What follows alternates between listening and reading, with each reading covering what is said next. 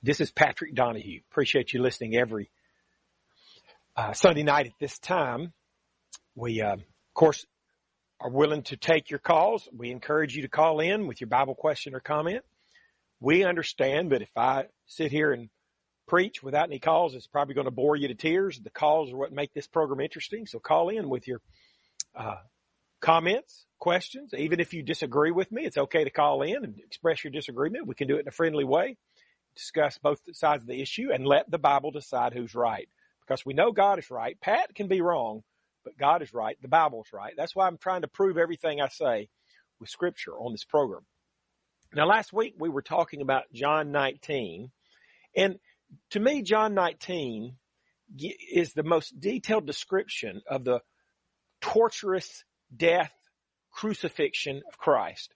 And one reason I like to go through these verses, I like to read it myself quite often, because every time I go through it, reading about what Christ suffered for us, the excruciating pain, he didn't get anything out of it.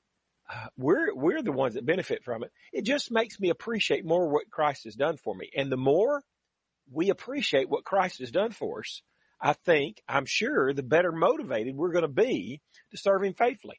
Perhaps in the future we study something doctrinal and we got to make a change in our belief and practice to conform to what the Bible says. We're going to be more willing to do that, to make that change, if we think back about what Christ was willing to do for us. Now, last week in John 19, we looked at how Jesus was scourged. You might not know what that means in the King James, but that's where they took a whip with many tails, tied bones or rocks to the end of it, and basically whipped the guy they're about to execute, about to crucify. And they did that with Jesus, and it just tore the flesh right off his back. It's got to be the most painful thing you can imagine. Jesus went through that. They hit him in the face. They mocked him. To me, just to think about having nails going through your hands and feet to nail you to the cross, it's got to be tremendously painful. We need to learn to appreciate this better. You know, Jesus, you might say, had it made.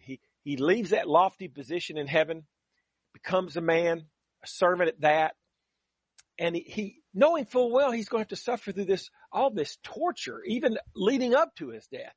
Such a painful way to die. Traditionally, in the United States and Canada, if you go back for the last 300 or 400 years, the traditional way of executing a murderer was by hanging. But we switched to lethal injection, and in Alabama it's the electric chair. Why? Well, to make it less painful for the person who's being executed. But the crucifixion was intended to be the exact opposite of that, to inflict the most horrendous amount of pain possible. Let's read about Jesus finally being crucified after all this torture in John 19, 15 through 17. But they cried out, "Away with him, crucify him." Pilate said unto them, "Shall I crucify your king?" The chief priest answered, "We have no king but Caesar." We bring up Pilate here. We remember from last week, verse 4, and I think verse 6, Pilate said twice, "I find no fault in him." Here we are, we're crucifying Jesus just like a murderer would be executed. But even Pilate, the one in charge of deciding whether or not he's going to be executed, crucified, didn't see anything he'd done wrong. And that's right, because Jesus never committed a sin, much less a crime. Jesus was tempted in all points like as we are, Hebrews 4, 15, yet without sin. To me, that's the greatest accomplishment in the history of the world. Can you imagine somebody going 33 years tempted just like we are, tempted just like any man, could have sinned, but he never succumbed to the temptation?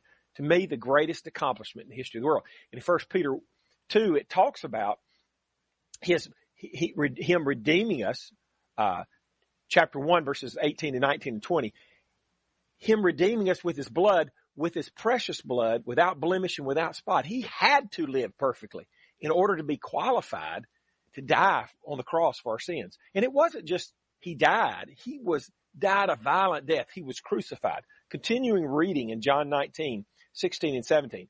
Then delivered he him therefore unto them to be crucified. And they took Jesus and led him away.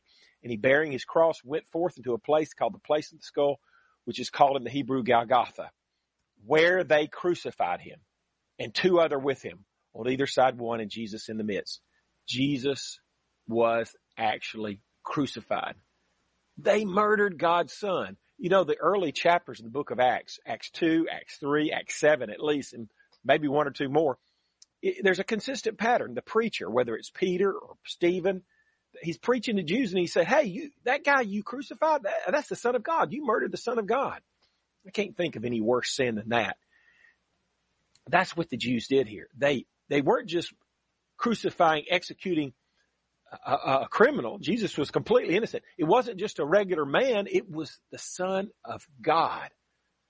What a travesty. We need to learn to appreciate what Jesus went through for us. Joe from Mississippi, go ahead with your Bible question or comment, please. Hey, good evening, Patrick. I just wanted to comment. I think what we miss many times is more than the crucifixion, as terrible as it was. We have to remember that there were thousands of people crucified under Roman tyranny during that time. So it was a terrible death. But the thing Jesus did that no other man ever did was he took my sin and your sin and the sins of the entire human race on his shoulders, as well as being crucified. That's something we forget, that he had the weight of the sin of mankind on him during that crucifixion. That is a tremendous thing that we will never be able to truly fathom, that is beyond the physical part. That is the mental and spiritual anguish that he felt when he was crying out in the Garden of Gethsemane, Father, take this cup from me, but nevertheless, not my will but thine. That was bearing on him, not just the physical part, but the spiritual part of bearing the sins of mankind. And I think when we really look at that, it can help us live a life glorifying God more fully than just the physical. Not that that's not important, but that's a huge part of it, is the spiritual as well. Joe, I think you're making a great point. Remember, Jesus said, and I think it's because of what you're talking about, the sins being laid upon Jesus. In Matthew 27:46, he says, my God, why hast thou forsaken me? God had to forsake Jesus because our sins were laid upon him. Isaiah 59 Amen. verse 2 says, but your iniquities have separated between you and your God, and your sins have hid his face from you that he will not hear. And just to prove what you're saying, some people may doubt this, Joe, but our sins were laid upon Jesus. We can argue about it all day long, but Isaiah 53, the end of verse 6 says, and the Lord hath laid on him the iniquity of us all. God laid upon Jesus all of our sins. Now, that doesn't mean, Joe and the audience, it doesn't mean that Jesus was guilty of our sins. You can't transfer the guilt of sin. You can't rewrite history. That would be a lie. It's talking about Jesus became responsible for our sins. He took the punishment for our sins. That's what it means when it says God laid on him, on Jesus, the iniquity of us all. All of our sins, the sins for all of mankind for all time were laid upon him. Doesn't mean he was guilty of our sins. No, he was the most completely innocent Lamb of God of all time. But as verse 5 says, the previous verse, it says, the chastisement of our peace was upon him. That's the chastisement, an old King James way of saying punishment. The punishment of our peace was upon him. Jesus was punished so we could have peace with God. He was punished for our sins so we wouldn't have to be punished for our sins. And that's what it's talking about when it says God laid upon Jesus the sin of us all. And I appreciate Joe bringing out that point. Joe, you got any follow-up? I guess he's off the air, off the line. Anyway, if you got a Bible question or comment, the lines are now wide open. The number to call is 877-655-6755. 877-655-6755. Joe's right. We've been mainly talking about the pain and the suffering that Jesus went through at John 19. But Joe's right. Isaiah 53 says, God laid upon him the iniquity of us all. That's got to have been terrible. Something terrible for Jesus to have to endure, to have all of those sins laid upon him. Again, it's not talking about the guilt. It's talking about the responsibility. He was punished. So verse 5, so that we could have peace with God. He was punished for our sins so that we wouldn't have to be punished for our sins. You add up all this physical pain and torture and the mental and spiritual anguish that Jesus went through. And you think about that.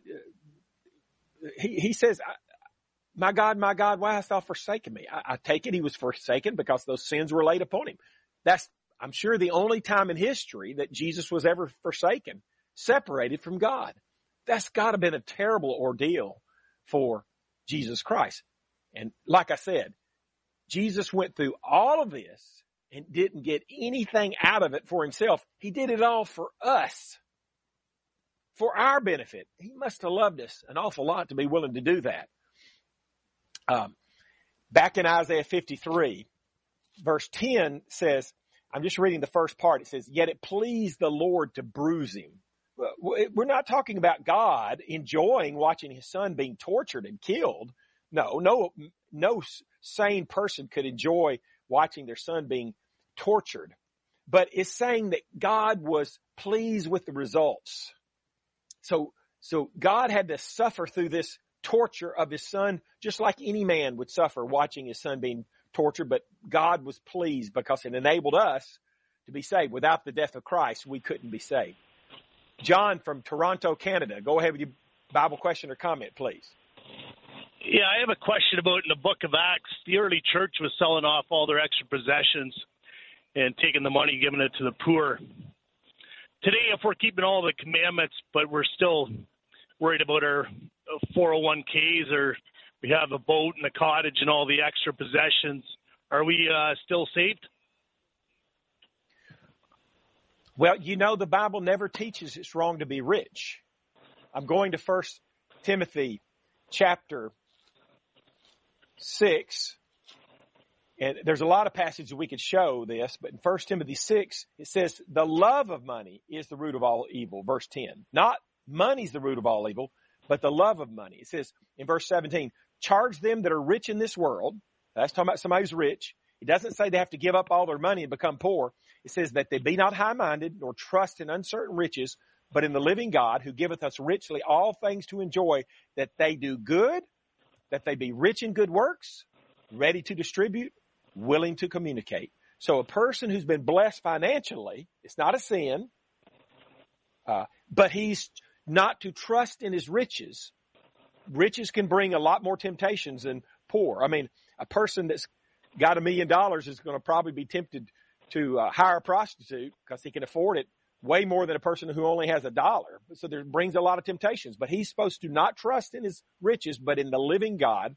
He's supposed to be rich in good works, verse 18, ready to distribute, willing to communicate. So be willing to help others less fortunate than we are. We have to be willing to do that and to help those who are less fortunate than we are, or we won't be saved. Bart from Florida, go ahead with your Bible question or comment, please. Hey there, Pat. Nice to talk to you again.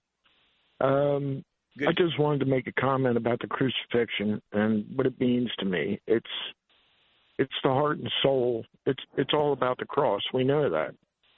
But do we really know that? I don't know if I've mentioned this to you before, but every week when I take the Lord's Supper, that's what I think about. I become Jesus. I'm mocked, spat on, flogged. Then I drag that cross up the hill. Then it slams on the ground and I'm nailed to it. Then 4 or 6 people pick me up, drop me in a hole about 3 or 4 feet deep, slam into the bottom, and there I sit for 3 days. And I often wonder about why it took so long for God to take him home, but I'm thinking that I'm starting to realize now that our sin is so great and we are so far from God that in order for Jesus to take that sin, he had to suffer like God suffers when we sin. And when he said, why have you forsaken me? He was at the point of, he was at his breaking point. So I think that every week when we take the Lord's Supper, people should think about that.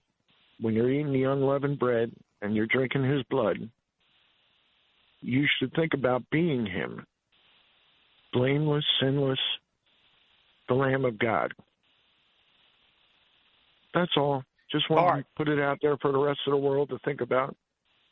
Bart, thank you for your call. Thanks a lot. We were talking about how that you got to be willing to help folks less fortunate than you are. We know from Bible verses we talked about before, Matthew 15, verse 9, but in vain they do worship me, teaching for doctrines the commandments of men. We're going to be judged based upon our doctrine. We're going to be judged based upon our morality. 1 Corinthians 6, 9, and 10 gives us a list of sins and says if you continue in those sins, you don't repent. It lists adultery, fornication, drunkenness, homosexuality. If you don't repent, get out of those sins, repent of those sins, turn from those sins, you won't inherit the kingdom of God. We're going to be judged based upon our morality. We're also going to be judged based upon whether or not we're willing to help others less fortunate than we are. Matthew 25, 31 through 48 is perhaps the biggest, the longest verse-wise of any judgment description of the judgment day, and it's primarily focused on helping those who are needy. So we're going to be judged based upon our doctrine, our morality, and whether or not we help those. We better be busy doing everything that God told us and not just one or the other. You know, I wanted to mention something. It's a little bit of, you might say, advertising here. The BibleCrossfire.com, you might go there, BibleCrossfire.com, and there's a lot of interesting things I think that you can access there. This website was done a couple of years ago by my friend Shane Pack. You can go there if you want to ask me a question, like an email question, Bible question. You can go there and listen to old programs. Every single program I've done, except maybe one that didn't work, is on there. Since about July 2015, you can listen to all the programs, Bible Crossfire, going all the way back to 2015. You can ask for a Bible correspondence course. That's a way to learn the Bible, like through the mail or through email. So you don't have, but you can request a Bible study that I do by phone. You hear me advertising that pretty much every week. We can do a Bible study by phone, 1 hour free Bible study. Sometime when it's convenient for you, be glad to do that. Or if you're uncomfortable doing that, you can ask for the correspondence course. Go to BibleCrossfire.com to access any of those things. Another thing that I like to offer, I used to offer this more often before COVID came, but perhaps you appreciate my teaching and would like me to come preach a revival or a gospel meeting at the congregation where you are. I would like to come. I'm willing. And get this, I never accept pay for preaching, so I'm willing to come for free. And it doesn't matter what kind of church it is. I preached at Methodist churches, several times at Baptist churches, a Seventh-day Adventist church, numerous times at Churches of Christ, even a Nazarene church once. Just know that the ground rules coming in are that I will preach what your particular audience needs to hear, not necessarily what they already believe or practice. 2 Timothy 4, verse 3.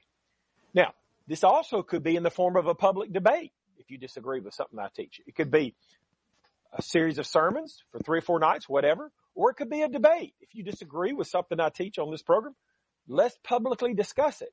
We could do that in a friendly way, and the public discussion method is a way to allow both sides of an issue to be fairly heard. Just like we see done daily in passages like Acts 19, 8 through 10. Paul disputed daily for 2 years in that passage, yet we have all kinds of religious people that seem to be against public debating when Paul did it all the time. Jesus did it. So if you'd like me to come preach or have a debate wherever you are, you can contact me through BibleCrossfire.com. Very easy there. Or at the end of the program, I'll give you my text number. You can call or text me.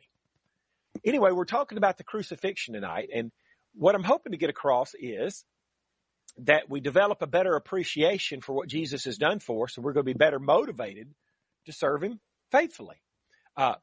In the meantime, if you have a Bible question or comment, give us a call at 877-655-6755.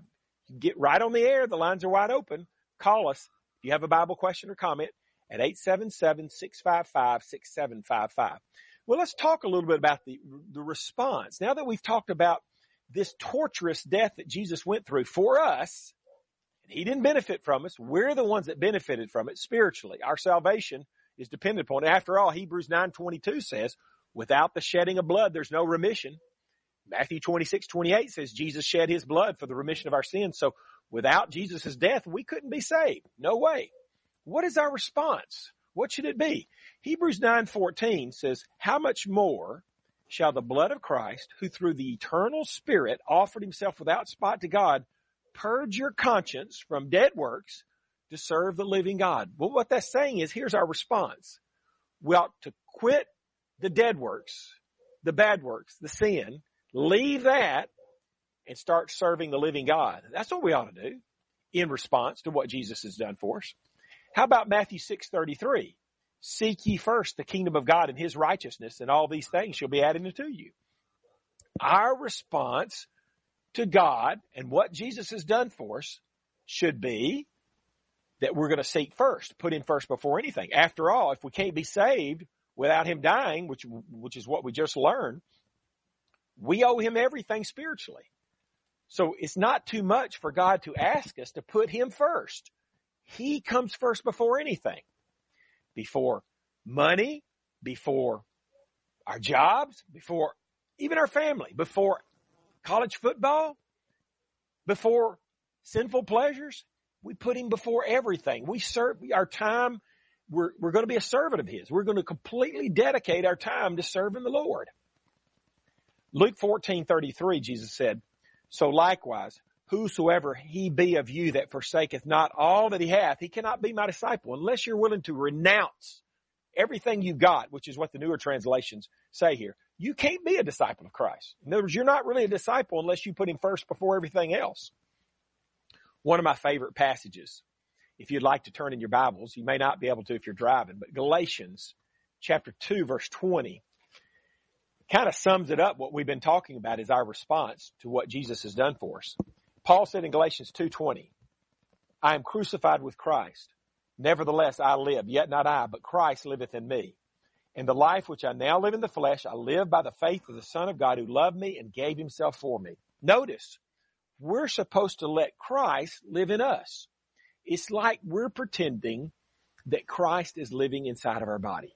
So if I let Christ take over my body, I let Christ live in me, that means every day, when I'm deciding what I'm going to do, when I'm deciding how I'm going to react to situations like temptations and other things around me, I'm going to try to do what Jesus would do. Remember that saying about 15 or 20 years ago? What would Jesus do? That's perfect. We ought to always do what Jesus would do. So instead of doing what Pat wants to do in every situation, or what Pat thinks is best in every situation, I'm going to do what Jesus would do in that situation. What Christ would think is best in that situation. It may not agree with what I would want to do, but I'm going to do what Jesus would do. Now, how am I going to know what Jesus would do in any particular situation? You're only going to know by studying his word to find out what he teaches. You know, John 8:31, Jesus said, if you continue in my word, then are ye my disciples indeed. That's what a disciple is, somebody who continues in Jesus' word. A lot of people claim to be Jesus' disciple, but the true disciple is the one who continues in his word. You may see me majoring on that on this program, emphasizing we have to continue in his word. We can't just say, all you got to do is believe in Jesus, I'll be saved, and not continue in his word. No, you're not a disciple of Christ unless you continue in his word. And that's why we talk so much on this program about what the word actually teaches on issues, topics, subjects, gay marriage, women preachers, baptism, because it's so important to understand the truth. Because you can't let Christ live in you. You can't do what Christ would do unless you know what he would do by serving the Lord with all your heart, soul, and mind. I think my favorite passage on total commitment is Matthew chapter 16, 24 through 26. Jesus said, if any man will come after me, let him deny himself and take up his cross and follow me. For whosoever will save his life shall lose it, and whosoever will lose his life for my sake shall find it. For what is a man profit if he shall gain the whole world, lose his own soul? What shall a man give in exchange for his soul? If you want to follow Christ, you have to deny doing what you want to do. Follow Jesus. You have to lose your life. Not live my life the way Pat would want to live it the way Jesus don't want to do it. If I lose my life in that sense, I'll gain spiritual, eternal life. If you would like to have a free 1-hour phone Bible study with me at your convenience, call or text me at 682-9753.